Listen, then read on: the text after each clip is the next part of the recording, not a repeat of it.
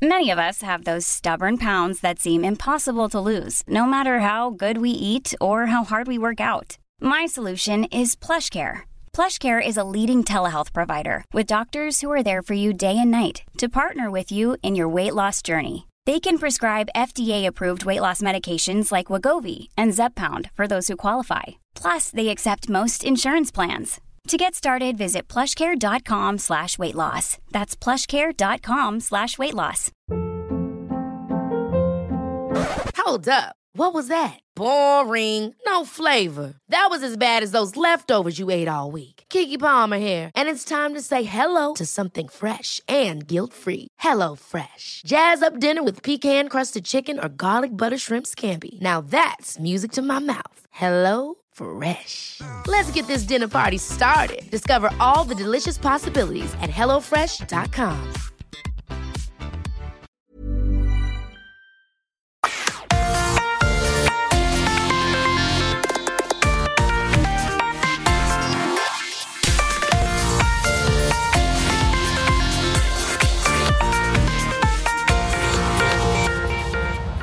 Hej och varmt välkomna till den fantastiska löparpodden Evelöv och Månström som nu är tillbaka med ett fantastiskt avsnitt. Hur är läget med dig, Malin? Ja, så härligt att sitta här i riktigt varm miljö i båda idrottsklädda idag. Eller hur? Ja, jag är liksom redo för att gå ut i solen sen och röra på oss, tror jag. Ja. Vad ska du göra? Är du jobb på G här? Ja, du jobbar ju nu med, men alltså, ska du ut och coacha folk? Ja, jag har extremt mycket jobb nu, så att det är faktiskt jättekul. Det är tillbaka, mitt gamla liv som coach. Ja.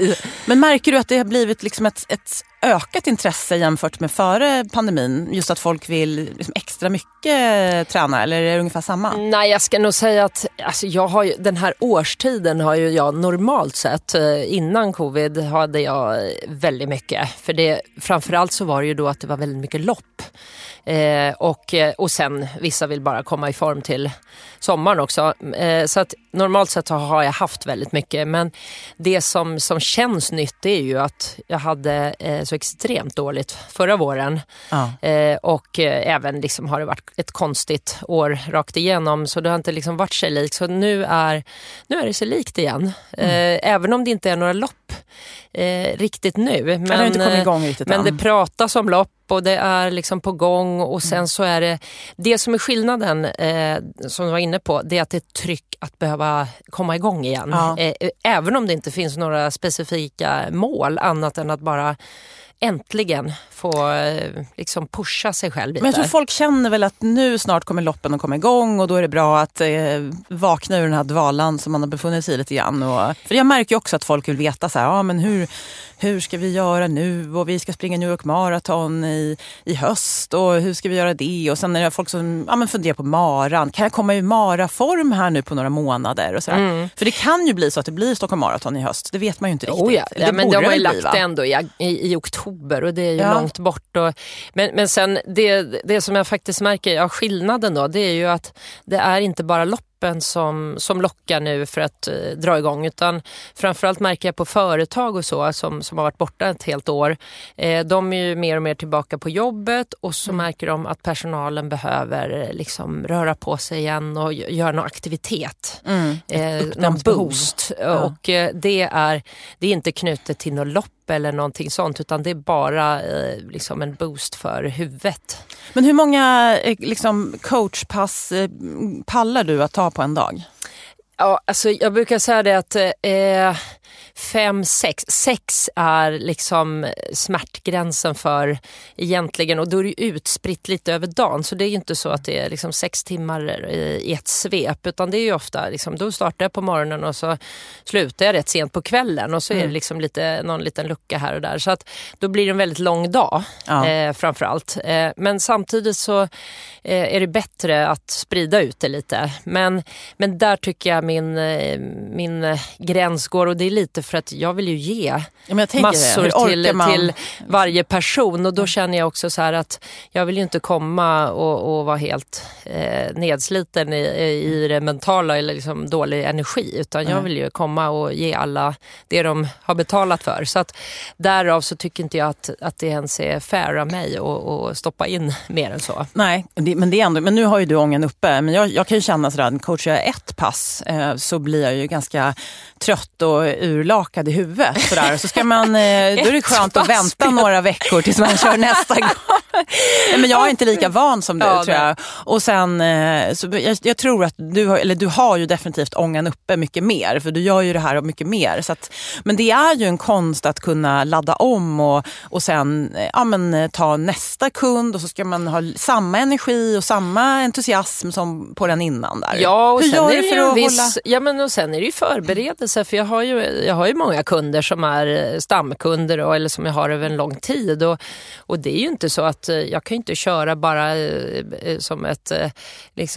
som en maskin att alla kör lika, utan det är ju specialtänk kring varje person har ju sina upplägg liksom, så det är det också. Jag måste ju liksom vara förberedd för vem det är jag ska träna och var vi ska vara, och så att det är ju det som är liksom att vi kan inte bara sätta på en autopilot, utan nej, men jag tror till din fråga, grunden till energin och det är ju för att jag älskar mitt jobb. Jag tycker det är otroligt kul.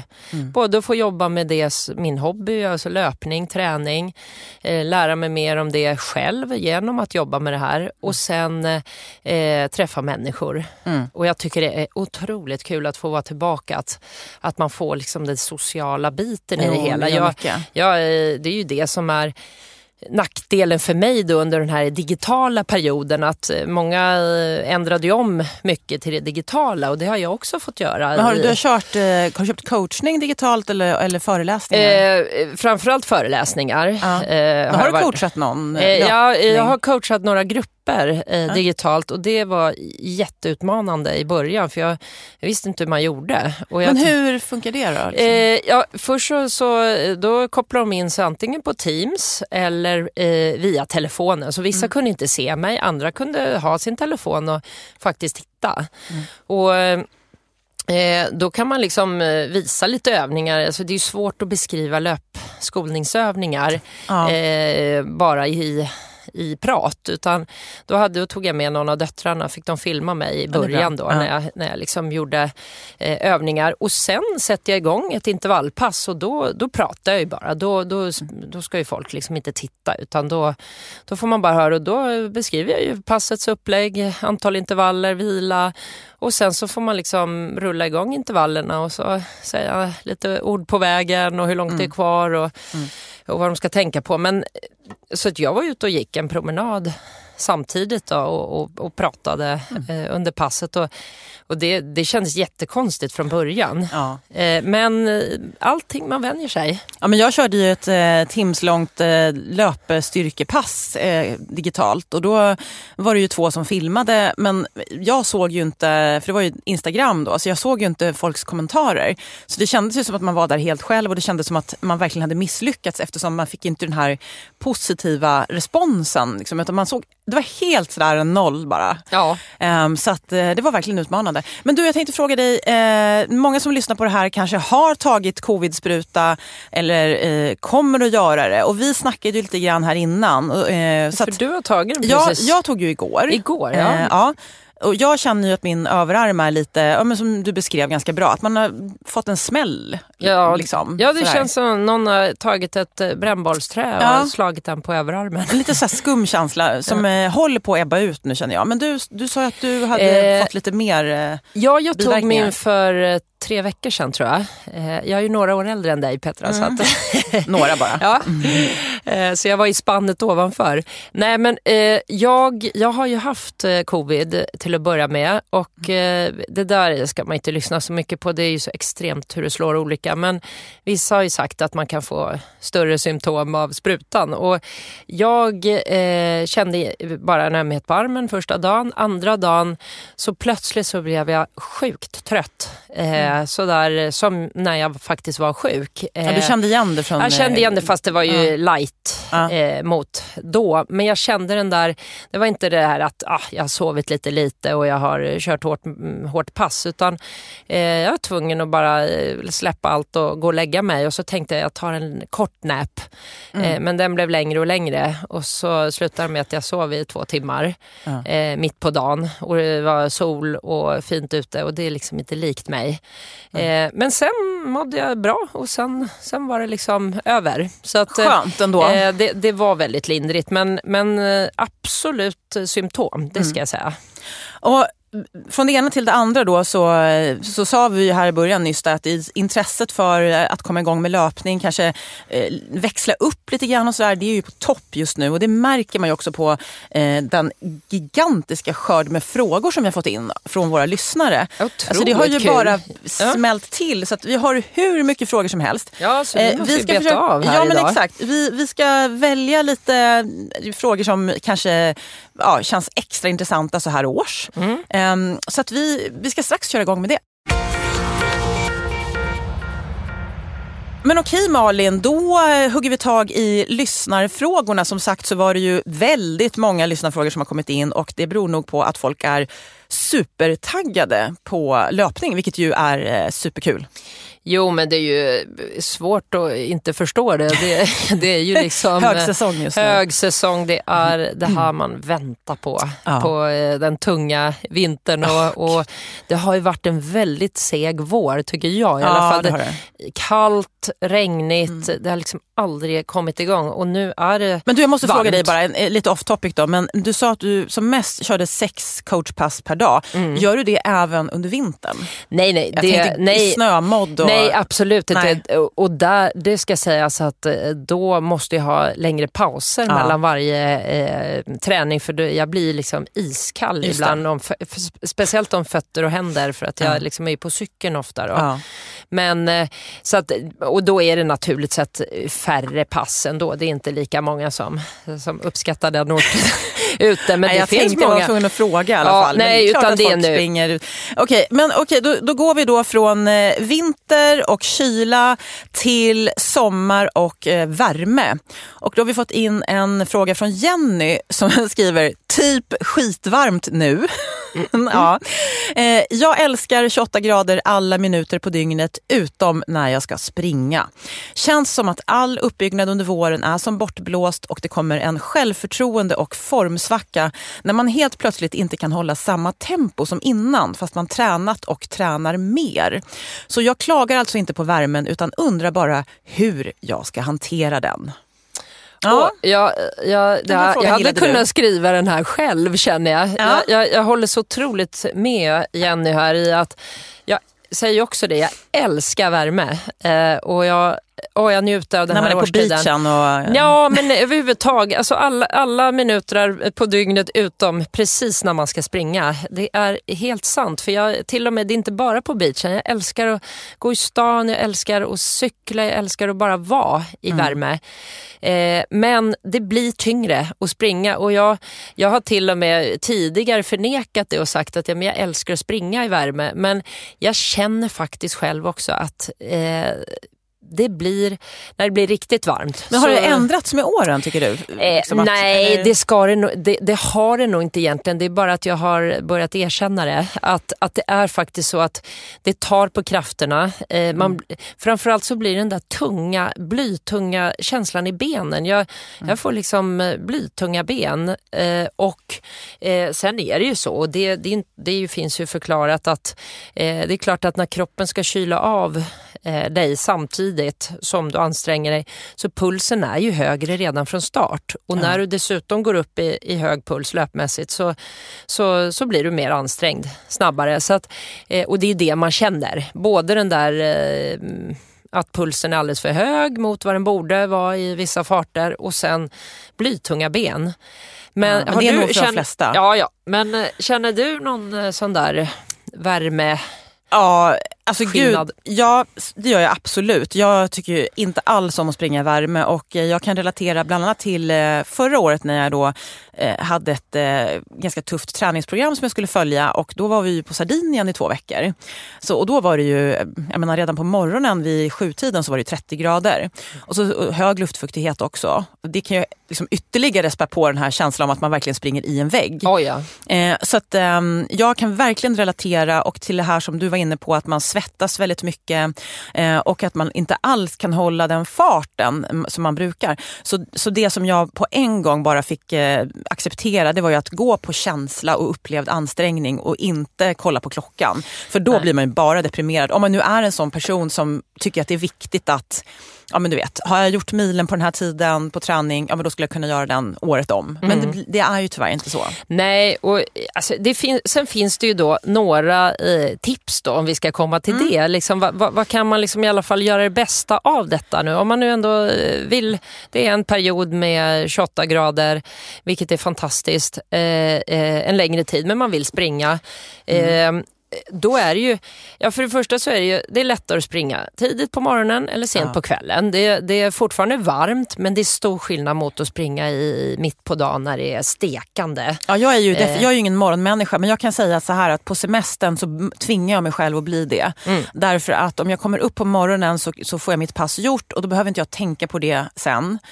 Och man kan ta sig kanske ett litet glas vin på eftermiddagen utan att, ska man springa efter att ha tagit ett litet glas vin, då blir det inte så. Nej, det blir inte så kul. Nej, och sen så kan man ju, om det nu finns, det beror ju på var man bor eller om man är på semester eller så, men man kan ju söka sig till lite skuggigare partier att springa. Så går man in i skogen, det kan ju kännas liksom väldigt att det står still in i skogen också om det är riktigt hett sådär, men samtidigt så är det skugga och ofta så är det faktiskt lite lindrigare än om du är ute på en slätt där det bara liksom steker. Asfalt, du vet, när ljuset liksom dallrar sådär. Nej, men så jag tycker det är stor skillnad att ge sig in i en skog, lite skuggigare parti.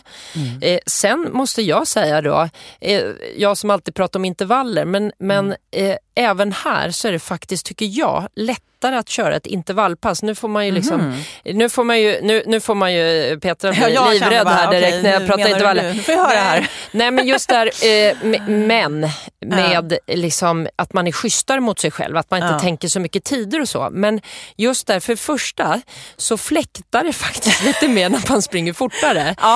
Det är, och sen så faktiskt så har du den här vilan. För jag kan känna själv att ge sig ut och bara känna att det går långsamt, jag släpar mig fram, det är varmt, jag liksom har långt kvar innan jag får stanna.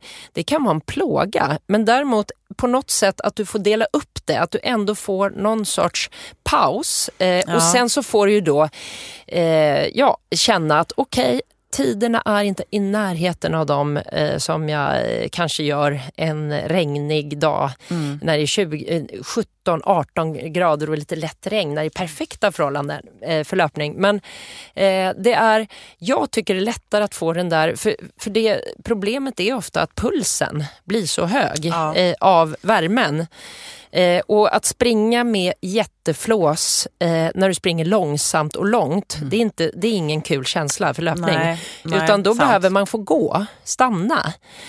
Och då känner jag ändå att med ett typ av intervallpass så får du ändå den känslan. Så att det låter liksom knäppt att ska jag ut och plåga livet nu, men dessutom i värmen. Ja, men säger du då ett liksom lättare intervallpass då? Ja, alltså jag skulle nästan, om man nu känner, absolut, tycker man att man kan tänka sig att höja tempot lite grann för att få upp fartvinden, då tycker jag det är jättebra tips där.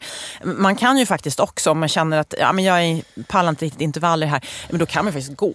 Alltså du kan ju varva gång med jogg. För då blir det ju ändå att du växlar tempo. Så för det är väl lite grann det som man egentligen är ute efter, att man får växla tempo. Jo, men och det är det jag menar, intervall och intervall. Det får man väl välja lite hur men man vad jag känner. menar, du kan i alla fall se fram emot någonting. Men jag fattar vad du menar. Och så kan du känna att okej, nu kommer jag in i ett litet skuggigare parti och jag känner mig plötsligt lite lättare. Så jag kan springa något fortare än vad jag hade kunnat göra om jag bara var ute och lufsa här. Ja. Så det är mer det. Det är liksom att och det är det mentala mera än det fysiska. Och så kan du liksom känna mera på vad du orkar. Ja.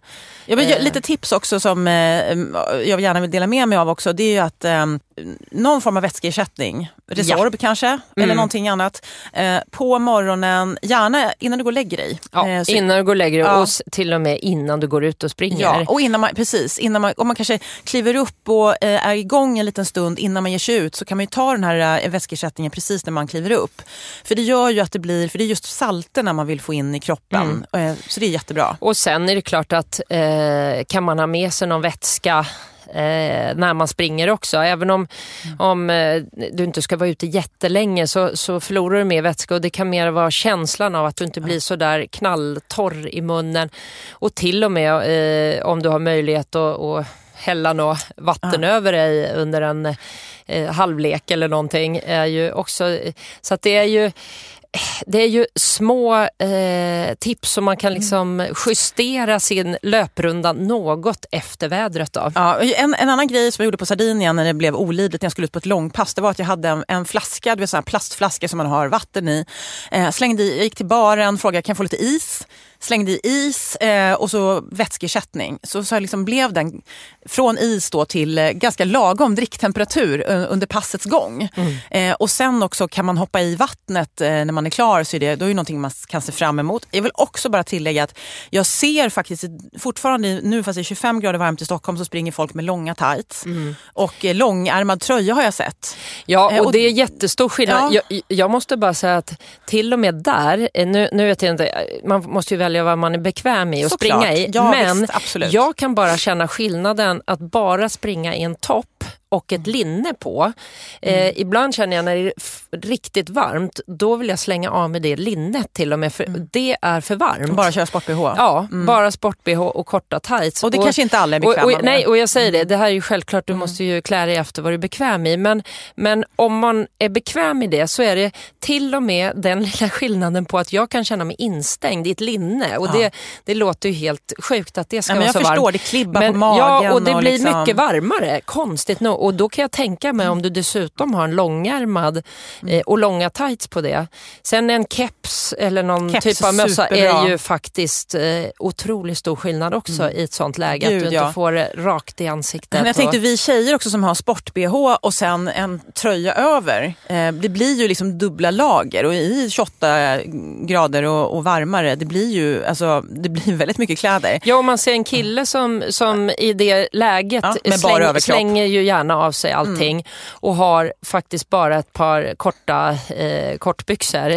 Och det är stor skillnad. Och bara den sport-BH:n, den vill man ju inte kasta av sig då. Men den är lite avis på killarna faktiskt. Ja, ibland känner man bara, gud vad skönt det ser ut att vara helt bar på överkroppen. Men det i alla fall jag gör i det läget, det är ju att slänga av till och med linnet. Och det är i alla fall gör en del. Sen så sagt så måste man ju välja det själv. Men det är de här små justeringarna som jag tycker man kan tänka på. Och som sagt, jag tycker att tänka sig att gå ut ett långpass, det är ju bara att glömma när det är för varmt. Eller då får du gå ut sent på kvällen eller morgonen. Men mitt på dagen. Nej, inte mitt på dagen. För du förlorar massa vätska och du blir helt dränerad. Men då får man verkligen tänka att jag går upp jättetidigt innan. Men en annan grej då som kanske kan vara en morot också för Jenny och andra, det är ju det här att jag läste någonstans att träning i hög värme det ger samma effekt i kroppen som höghöjdsträning. Alltså blodvolymen ökar, så att det är ju en form av, man får tänka så, att det kommer ju bli lättare. Och sen när väderleken slår över och blir svalare igen, då kommer du få en effekt av det här. Att du har tränat i hög värme. Ja, så och, det och kan man vara säger, om man nu ska vara i Sverige, nu vet inte jag var Jenny befinner sig, men så då får man ju faktiskt vara lite så tacksam för att det är 28 grader någon dag. Det är inte ofta det är en lång period. Nej. I alla fall i vårt land med sån värme. Så då kanske man kan anpassa sina pass och se att på lördag så blir det svalare och då välja ett annat pass som är mer krävande. Ja, men och har man då det här liksom snabbdistansen eller vad det nu är, om man nu har tillgång till löpband så kan man ju faktiskt ställa sig på ett löpband om man nu vill. I ett luftkonditionerat gym. Om man känner att det är viktigt att man liksom håller en viss fart. Jag har ju sett att många elitlöpare till exempel som verkligen, för dem är det viktigt att ha ett visst tempo. Det här vet ju du. Då kanske man får ställa sig på det här bandet då. Absolut. Det går att anpassa efter väderleken, men som sagt... Man får vara lite kreativ. Ja.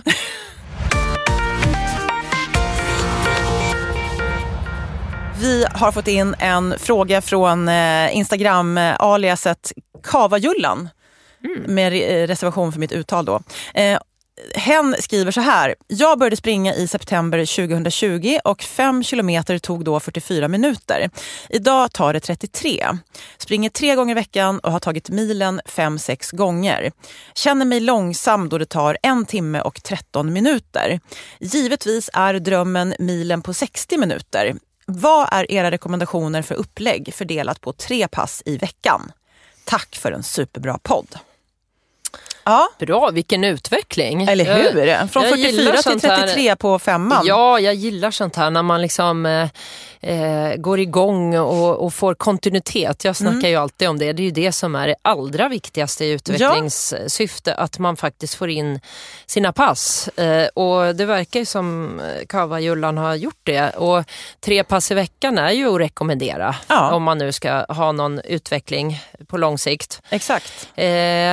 Det som alla sliter med i det läget är ju att man kommer till en gräns. Alltså från början så är det ju så tacksamt att man blir bättre bara av att man börjar träna. Ja, visst. Oavsett om du tränar enligt något schema eller helt enligt regelboken.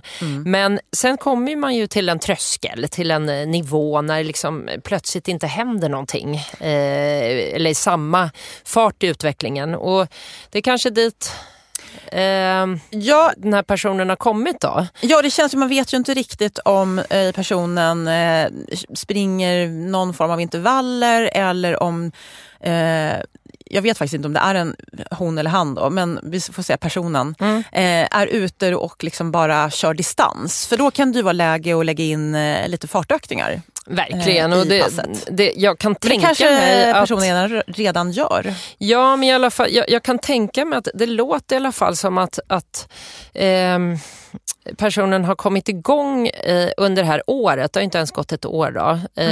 Men det bästa är ju att skapa sig en bas, en grund bara genom att springa och tåla det. Och när man väl tål det och kanske har hamnat lite i platån, då är det ju att skruva på kvaliteten. Och det är ju det som jag alltid är inne på, att om man ska utveckla sig, oavsett om man är relativ nybörjare eller om du är på en högre nivå, så är det ju det som gör den stora skillnaden i fart, tålighet och att man utvecklas tidsmässigt. Men Malin, du som pratade i varm för det här med löpteknik, träning och liksom löpstyrka, det gör jag med. Jag pratar om rörlighet och sådär. Kan det vara läge att lägga in sånt också? För ofta får man ju höra från, ingen skugga ska falla över dig Malin, men andra elitlöpare säger ofta att nybörjare, de behöver bara komma ut och logga kilometer. Liksom. Det här med teknikträning, det är ingenting för dem. Men jag håller i alla fall inte med där. Jag tänker att så här, är det någon grupp som behöver kanske lite hjälp från början med tekniken så är det väl nybörjare? Ja, absolut. Det är bara att man måste vara väldigt försiktig för i och med att du är kanske då nybörjare och det är lätt att det blir för mycket. Alltså löpning är tufft för kroppen. Absolut. Det är liksom i början så ska man verkligen tänka på att man måste smyga igång med allting. Och det jag skulle ju rekommendera att man först smyger igång med liksom jogg och gång blandat. Jag kallar det för en nybörjarintervallträning. Att man liksom ger sig själv chansen att börja tycka om löpning och komma in i det. Men att man redan från start tänker lite på hur man springer. Sen kan du successivt föra in ännu mer sådana löpteknikövningar och spänstövningar. Och det är ju det som jag jobbar mycket med mina kunder. Just att få den där tåligheten i löpnära strukturer som gör att du liksom orkar ligga i en bättre löpteknik för att du har muskulära träningen för det. Och det är ju små strukturer ofta. Men jag tänker om man är verkligen nybörjare och liksom inte har någon erfarenhet av löpning sedan tidigare. Man kanske inte ens har tränat tidigare någonting. Och så precis som du sa, löpning är ju extremt tuff träning. Det kommer man ju inte ifrån. Det är ju att man hoppar ju på ett ben i taget. Monotont, ofta på hårt underlag. Och då tänker jag att om man är nybörjare och kanske redan från början har någon form av, någon grej man har för sig när man springer. Man kanske hänger eller sitter i löpsteget. Ligger inte då ännu mer nära till hands för en nybörjare att dra på sig en skada än om man jämför med en rutinerad löpare? Jo, men absolut. Som har byggt upp sig över tid. Ja, liksom. Absolut. Men det är det jag säger att när man börjar springa, löpträningen i början för en nybörjare, det handlar ju om att skapa en tålighet, en plattform att jobba vidare från. Och då, det är därför jag säger så här att jag tycker att nybörjare ska springa blanda löpning med gång. Och det är både för att det blir roligare. Det är ofta väldigt tungt att springa när man är liksom ovan vid löpning och kanske inte är jättebra tränad dessutom. Både liksom få smak för det, men sen också faktiskt för att du kan fokusera mera på att springa rätt och snyggare. För att du orkar inte det. Om du inte är bra tränad så blir det tung löpning, dålig teknik och lättare att skada sig även om du springer långsamt. Så därför så säger jag att det är bättre att varva då 2 minuters löpning med 2 minuters gång eller 1 minuts gång eller hur mycket du nu behöver för att återhämta dig för att springa lite snyggare redan från start. Så att där är det absolut jätteviktigt. Jag skulle också säga en grej som jag själv har börjat med som jag tycker jag är eld och lågor. Jag har ju börjat springa barfota, alltså helt barfota. Det gör ju du, vad vill du också gjort? I gräset före eller kanske ännu mer efter det passet så avsätter man någon minut. I början så räcker ju 1 minut. Sen kan man bygga på. Och det gör ju att du kommer att bygga en styrka i fötterna som gör att man nästan får som en inbyggd karbonplatta i fötterna. Att du verkligen kan... och sen också kanske jobba med spänsten. Att du hoppar hopprep, hoppar på trappsteg eller bara hoppar liksom över någon liten mittlinje på friidrottsbanan. Alltså bara att man får lite spänst i kroppen så att det blir lite mer svung i löpsteget. Det kan ju faktiskt ge en effekt på tiden utan att hon behöver, nu säger jag hon då, behöver springa så mycket fortare egentligen på passet. Nej men precis, och det är det som är så kul att på något sätt rekommendera saker till en person som är i sån kraftig uppgång eller liksom utvecklingsfas. Lite avis på den här personen faktiskt, det är liksom som har det här roliga framför sig. Ja, men och liksom att kunna, antagligen har personen väldigt mycket saker att lyfta in som inte är gjorda än. Och det är ju fantastiskt för det kommer göra, det är som du säger och det är det jag menar med ett kvalitetspass. Det är inte bara att gå ut och springa superfort och jaga sig själv, utan det handlar precis om och det är ju det är därför jag har jobb, för det är det folk behöver hjälp med. Vad är det jag ska göra då? Hur ser ett sånt pass ut? Vad är det för övningar? Vad klarar jag? Vad är lagom?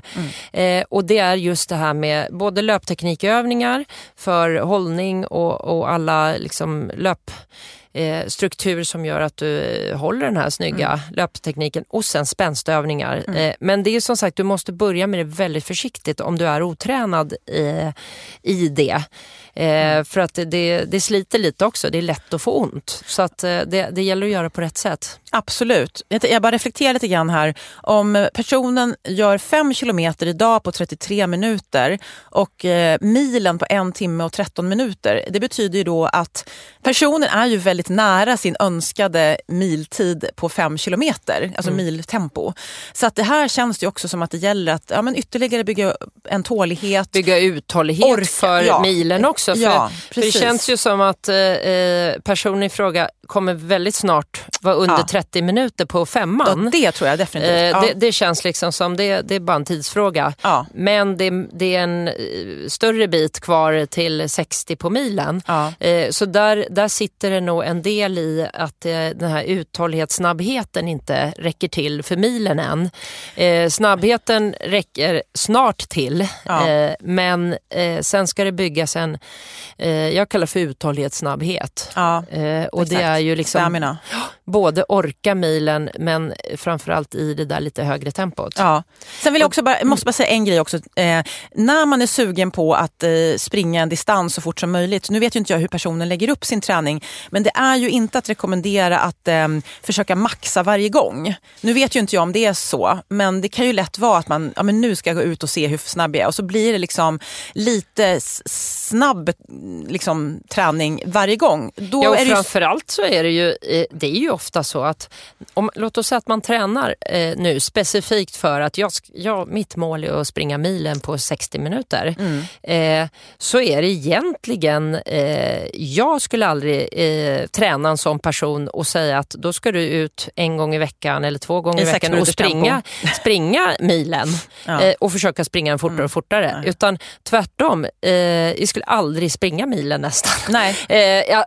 Annat än i mycket lägre tempo, för på en vanlig distansrunda kan du springa milen, men inte jaga tiden, utan då jagar vi tider på intervallserier istället som skapar den tåligheten att du plötsligt bara kan ställa in skorna och springa under 60. Ja.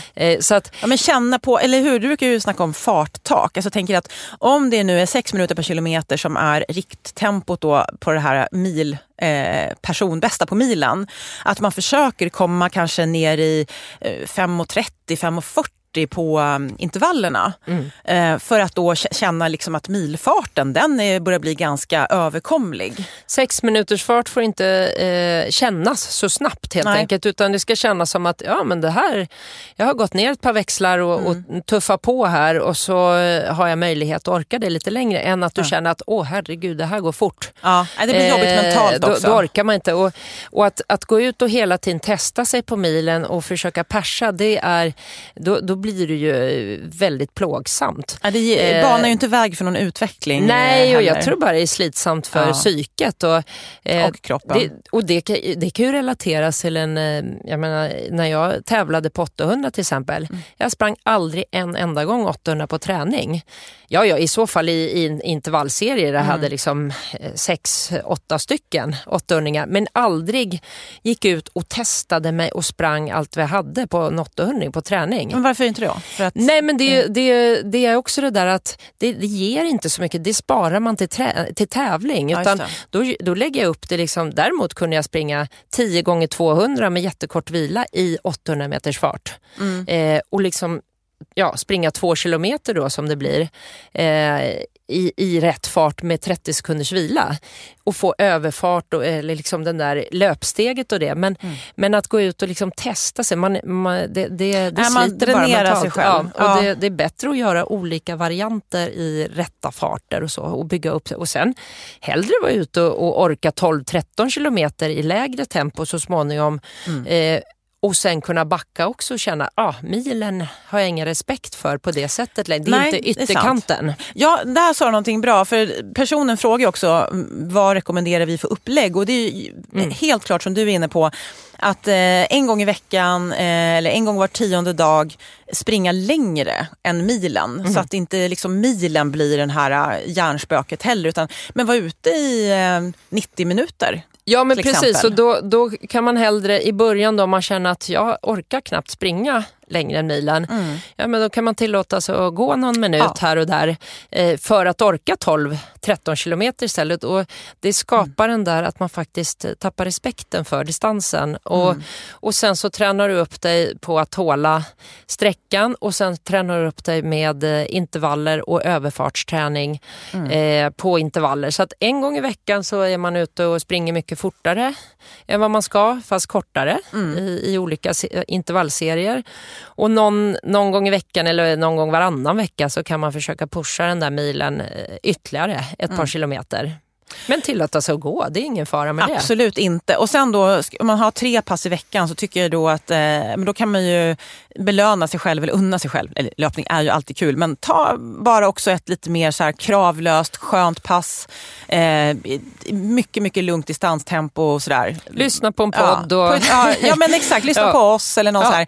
Och kanske också då göra lite enklare löpstyrkeövningar. Kanske springa lite i gräset eller göra någonting som förutom löpning. Bålstyrka, lite, eventuellt lite hoppövningar, så småningom lägga in de här. Ja. Det finns så mycket man kan göra. Det är bara att gå in på närmaste Instakonto med löpinriktning. Så finns det.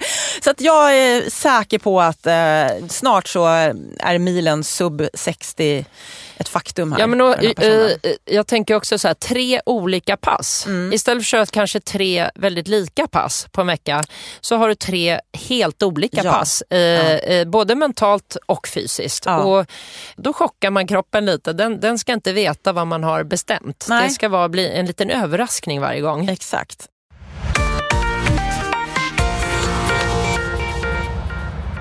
Okej, vi går vidare och Malin, du hittade en fråga här som du kände att den tar vi. Då kan du få läsa den. Ja, den är från Ida Lidvall och hon skriver så här: tycker det är så svårt det här med vilodagar. Hjälp! Hur tänker ni? Hur ofta och hur många? Ja, det är en bra fråga, för det är liksom lite kontrasten till hur ska man träna och det perfekta upplägget och pass och hit och dit. För det här är ju en väldigt viktig del också. Ja, för precis. Jag har ju ofta hört folk säga och märker ju själv att det är ju under vilan som man tillgodogör sig träningen, och utan vila och återhämtning så är det svårt att utvecklas som löpare. Så självklart ska man ha vilodagar. En reflektion som jag har gjort senaste tiden, det är att människor tenderar att tolka det här med vilodagar lite olika. En del märker jag tycker att en vilodag, då kan jag gå ut och ta en återhämtningsjogg som ofta blir lite för snabb och sen så blir det ingen återhämtning. Medan andra då tycker att vilodag, då gör man ingenting. Då ligger man bara ner och liksom chillar. Kanske att jag känner i min krets... Vad är en vilodag för dig, Petra? Ja, en vilodag för mig, det är att jag inte byter om för att träna. Utan jag gör ingenting direkt pulshöjande som kräver att jag byter om. Men däremot så försöker jag hålla mig i rörelse. Genom att gå så här. Inte att jag måste ut och liksom powerwalka runt Kungsholmen, men inte så. Men att jag ändå är det lite i rörelse. För jag låter precis som mina vilodagar. Ja, exakt. En vilodag innebär att jag inte byter om till träningskläder. Du kör också med den tumregeln. Det är den tumregeln och det är liksom det här att och det är mycket för psyket, tror jag. Att idag kommer inte jag byta om till träningskläder. För det är någonting mentalt också när man tar på sig de där. Absolut. Och sen, men däremot att vara ute på en promenad eller vara ute och småcykla eller liksom vara aktiv, alltså inte ligga på soffan. Men det är inget träningstänk den dagen. Det är för mig vila. Absolut. Och det tror jag kanske är en väldigt sund balans i att, och så är man jättesliten en dag och känner att herregud, jag har tränat jättehårt och orkar inte gå någon lång promenad eller har sovit lite. Ja, men då kan det bli en lite lugnare dag. Så det kan man ju också anpassa självklart. Men generellt sett en vilodag är precis som du beskriver. Ja, alltså, och jag tänker att precis som du var inne på nu, att man verkligen lyssnar på kroppen. För ibland kan det ju vara så att när man är väldigt trött, man kanske har fått covid-sprutan, vad vet jag. Nej, men man är bara trött. Nej, men då, herregud, då behöver man ju inte ut och gå någon lång promenad. Men jag menar att inte bara sitta still. För jag tänker att återhämtningen och cirkulationen i kroppen blir ju bättre av att man i alla fall liksom rör på sig lite. Verkligen. Så, men sen är det som är svårt är att ge den rätta rekommendationen hur ofta och hur många vilodagar man ska. För det är ju självklart bygger ju väldigt mycket på hur bra tränad man är och hur van man är att träna en viss mängd. Och det är ju det som är, skulle jag säga, den stora skillnaden mot att vara riktigt bra tränad mot att vara lite sämre tränad är ju att du behöver fler vilodagar när du är sämre tränad. Alltså det tar ännu längre tid att återhämta dig efter varje träningspass. Och det är ju det som är den stora liksom, skillnaden på en elitidrottare. Hur kan den träna 2 pass om dagen och ändå tillgodogöra sig all den träningen? Alltså, om jag tittar på hur jag tränade när jag var elitidrottare, jag hade inte klarat en vecka nu. Jag hade ju varit helt död alltså. Med den ändå kvaliteten och mängden och styrketräning och allt vad man gjorde. Och så 2 pass om dagen där. Det handlar ju inte bara om att träna och sen var man färdig för den dagen och kunde återhämta sig, utan inom ett par timmar så ska du vara på benen igen och orka faktiskt träna ett bra pass till. Och det är klart att det är ju det som man tränar för. Att kunna träna väldigt mycket och ändå återhämta sig. Men för en motionär så handlar det ju så mycket mer om att där handlar det också om vad har du för krav vid sidan om, förutom din träning. Och ett aktivt jobb. Eller, och det är det som är den stora skillnaden. Och därför säger jag att ju mer man tränar, desto mindre krav får du i så fall ha vid sidan om på aktivitet eller på prestation för att du ska orka träna så mycket. Så att det är det som också jag tycker är utmaningen att träna motionärer kontra elitidrottare. För elitidrottare, det är deras liv, jobb, rubbet. Ja, de har ju maximerat liksom, tiden till förfogande för träning. Det ska man ju ha i åtanke. Ja, däremellan, när man är elitidrottare, då ligger du och vilar i stort sett. Du är inte ute på en promenad, du är inte och hämtar barn på dagis, du är inte på jobbet kanske, utan du är väldigt slapp rent ut sagt emellan. Och då orkar man träna mer. Men om du lever ett normalt liv, då måste du ju anpassa efter om du har en väldigt aktiv dag. Jag skulle bara om jag tittar på mig själv idag, när jag jobbar nu väldigt mycket under våren här, jag har ju känt varje vår nästan att jag tränar motionärer mot att springa lopp och de ska vara i sitt livsform och så. För mig, jag har insett att jag ska inte springa något lopp i slutet av våren för egen del. För jag är för sliten av att jag jobbar så mycket fysiskt. Så att jag orkar inte träna så hårt just nu själv. Utan jag får bara liksom anpassa lite efter mina dagar vad jag har kvar. Men märker du någonting, du sa liksom hur du tränade när du var elit. Märker du liksom med stigande ålder också, om man får prata om den aspekten, att du märker att du behöver mer vila? Absolut, ja. För det gör jag. Stigande ålder, mer återhämtning, mer runt omkring grejer. Jag måste bli duktigare på rörlighet, stretchar mera. Hur är det, du måste fråga när du är inne på stretchrörlighet, hur är det med den här falska ischiasen som du pratade om förra avsnittet? Nej, jag har inte sprungit på 2 månader. Jag är fortfarande inte men jag har helt gått ut, det är inte falsk ischias. Det är inte det? Nej. Jag är så mjuk som jag aldrig har varit i rörlighet. Ja, det är nästa in. Så att muskulärt sett så det sitter inte där, utan det sitter fortfarande ett litet nervpåslag, men det har liksom flyttat sig och jag känner vad det är. Det är inte i att det är en muskel som är stel, och det var ju det jag var tvungen på något sätt när vi pratade sist, då trodde jag att det var det, för då hade allting slagit bakut. Men sen har jag stretchat bort det och det var väldigt enkelt. Men nu då, alltså vet du, har du någon idé eller har du fått någon? Jag ska gå och faktiskt ta en MR imorgon. Magnetröntgenkamera för att bara utesluta vad det är. För det har blivit mycket, mycket bättre. Ja, men och nu har jag mer hållit igen. Nu skulle jag nog kunna börja springa, men jag väntar tills jag har gjort den här magnetkameran för att bara se vad är det? Är det dumt att springa? Är det helt okej att springa? När jag väntat så länge ändå på att springa så kan jag lika gärna vänta lite till. Men det är segt.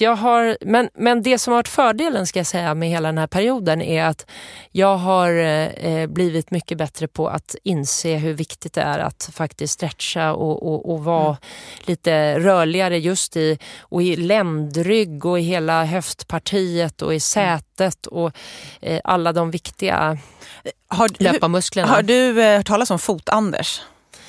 Nej, faktiskt inte. Visst, du är ett stort fan av Nike-skor, eller hur? Och Nike-skorna är ju väldigt smala liksom, överlag. Men det här är ett sidospår, men ändå lite intressant för att han tog ur mina inneskor, vad heter det? Innesulor heter det kanske, och la dem på marken. Och sen så jämförde han med ett par som har liksom bredare tåbox. Och så såg man liksom att foten på den här smala, så kläms foten ihop. Och tydligen så är det så att kraften kommer när man springer från stortån. Ja, precis. Men när man trycker ihop så här, då kan ju inte du få ut kraften från stortån. Nej. Så man hindrar ju sig själv från att få ut den maximala kraften med hjälp av stortån. Och då fortplantar ju sig saker och ting i kroppen. Så att han var ju helt övertygad om att de här smala skorna som många har liksom, orsakar ju skador högre upp i kedjan. Sen beror det självklart på om du har en smal eller bred fot också. Ja, för det är klart att om du har en smal fot så kanske du inte kläms ihop lika mycket, vilket jag har en smal fot. Men jag förstår teorin i det. Men, jag har ju inte hört liksom, på det sättet. Jag tycker det var lite så här. Och sen då när han visade sina fötter. Alltså, du vet, han hade ju varit hos en läkare som trodde att han hade ödem i foten. Men sen visade det sig att han hade ju 2 muskelbollar liksom, på foten. För han har ju varit ute och sprungit i skogen barfota. Det är ju hardcore. Alltså, det är ju inte, men han är ju en aktivist, alltså fotaktivist. Men liksom, du vet, jag kände bara att kolla på mina fötter. Han tyckte ändå att de såg hyfsat bra ut jämfört med hur många andras fötter är där man inte ens har någon muskelutveckling. Nej. Så jag tycker det är lite fascinerande, för man tänker ju alltid på så här, men nu ska vi stretcha och nu ska vi göra tåhävningar. Men man glömmer ju själva foten på något sätt. Nej, men så... Därmed inte sagt att det är ditt problem. Nej, men precis. Jag har gått till botten med det här och jag har ju verkligen gjort allting som jag tycker skulle göra att det borde ha släppt. Och det har släppt väldigt mycket, för allting runt omkring är borta. Men det är fortfarande en liten strimma av något påslag som inte jag känner igen. Och därför vill jag gå ytterligare. Jag är ju så, jag går ju till botten med allting. Jag börjar med liksom träna, stretcha, naprapat, sjukgymnast, liksom alla de normala grejer, till och med akupunktur har jag testat. Men sen har jag liksom känt själv, för jag känner min kropp så väl, att det är någonting som är ytterligare här, och då vill jag veta vad det är. Så att jag gör rätt. Men så det har varit segt. 2 månader utan löpning igen. Jag var ju 2 månader utan löpning i vintras efter min häloperation. Och hälen känns ju bättre än på 10 år. Men nu har det varit en annan grej. Så det är ett dåligt löpår så här långt. Ja, men jag blir ändå fascinerad över hur du hanterar, om man nu får säga så. Det är ju ändå det kanske inte är det du hade önskat, om man säger så. Du hade ju gärna velat springa nu. Men det är ändå fascinerande hur du med ditt mindset, som jag tänker att det är ju en elitidrottares mindset, att man kan inte hänga upp sig på det här att jag inte kan springa, för då tar ju det över hela, eller har jag fattat det rätt? Ja, absolut. För nu kommer det här med MR liksom nu, jag bara, hade det varit då hade jag ju tjatat om MR redan när vi sågs där ute i receptionen. Nej, men liksom. det knasiga med den här krämpan har varit att jag kan gå snabbt, jag kan cykla, jag har styrketränat, jag har till och med spelat tennis utan problem. I början var det de här ruscherna funkar inte. Nu spelar jag tennismatcher och sidogrejerna går jättebra, men det är den där monotona eller löprörelsen som inte har känts bra. Men nu har inte jag provat på ett par veckor heller för att jag har känt att jag ska läka ut det här nu. Så jag är ju så, jag tränar ju allt annat och sen så tänker jag att det ger sig. Vad kör du? Tennis? Cykel? Ja, jag har varit i vatten, sprungit i vatten, simmat, styrketränat. Ja, men liksom allt möjligt. Men vad det här började var ju att man får anpassa lite sin träning efter vad man har i sitt övriga liv. Och det var det startade lite här. Ja, nej, men, och just det här att som jag har känt själv, och det här är inte bara i år, det är liksom många år tillbaka, att när jag jobbar som mest, då går så mycket energi och kraft fast jag tycker inte att jag har tränat. När jag har varit och jobbat 5-6 timmar med träning, jag har varit på cykeln, klivit av, visat lite övningar, så är jag ju liksom rätt trött. Men jag tycker inte att jag har tränat. Alltså du känner att du behöver dra ett pass? Ja, jag skulle helst vilja det mentalt. Men ibland känner jag ju att klokskapen slår till och känner att nej, men kroppen är liksom trött, sliten. Det blir för mycket. Och ofta, jag ser tillbaka de senaste åren, de gånger jag har fått en krämpa, det är på våren. Alltid när jag jobbar som mest. Så det har ju någonting med det här återhämtnings... Och det är där jag måste försöka anpassa efter mitt övriga liv. Och det var det jag ville komma tillbaka till. Vi var ju faktiskt inne på vilodagar. Ida frågade om vilodagar och det är så...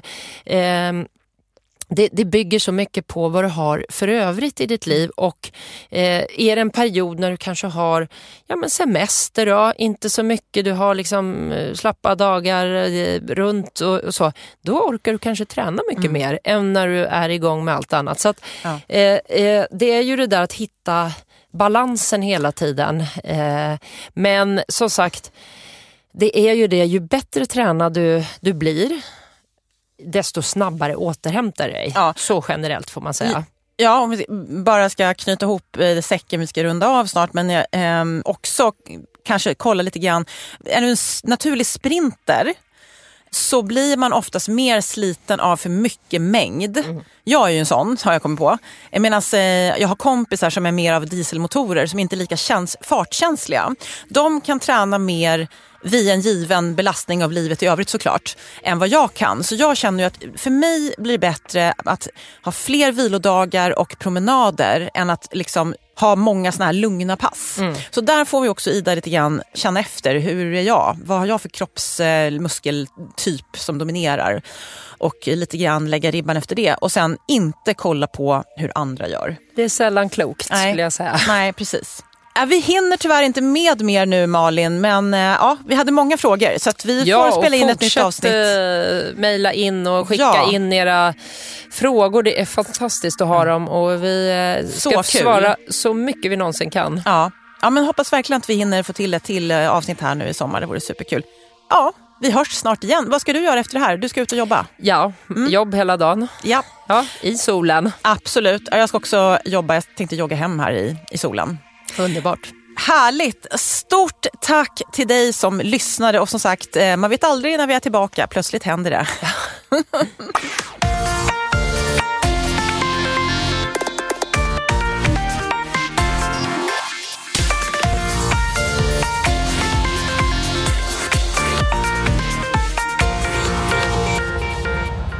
Det här programmet görs på Beppo.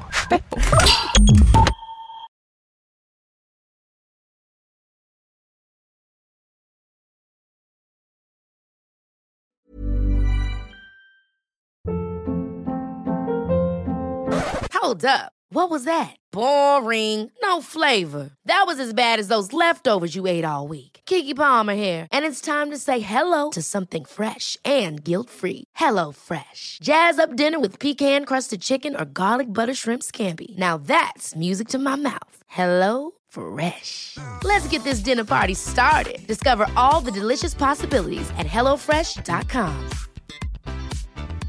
Hey, it's Paige DeSorbo from Giggly Squad. High quality fashion without the price tag. Say hello to Quince.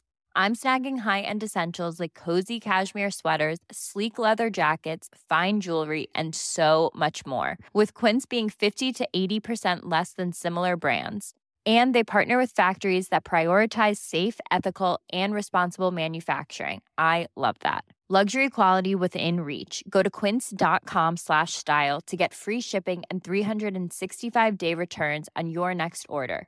Quince.com/style. Imagine the softest sheets you've ever felt. Now imagine them getting even softer over time. That's what you'll feel with Boll & Branch's organic cotton sheets. In a recent customer survey, 96% replied that Boll & Branch sheets get softer with every wash. Start getting your best night's sleep in these sheets that get softer and softer for years to come. Try their sheets with a 30-night guarantee. Plus, get 15% off your first order at bollandbranch.com. Code BUTTERY. Exclusions apply. See site for details.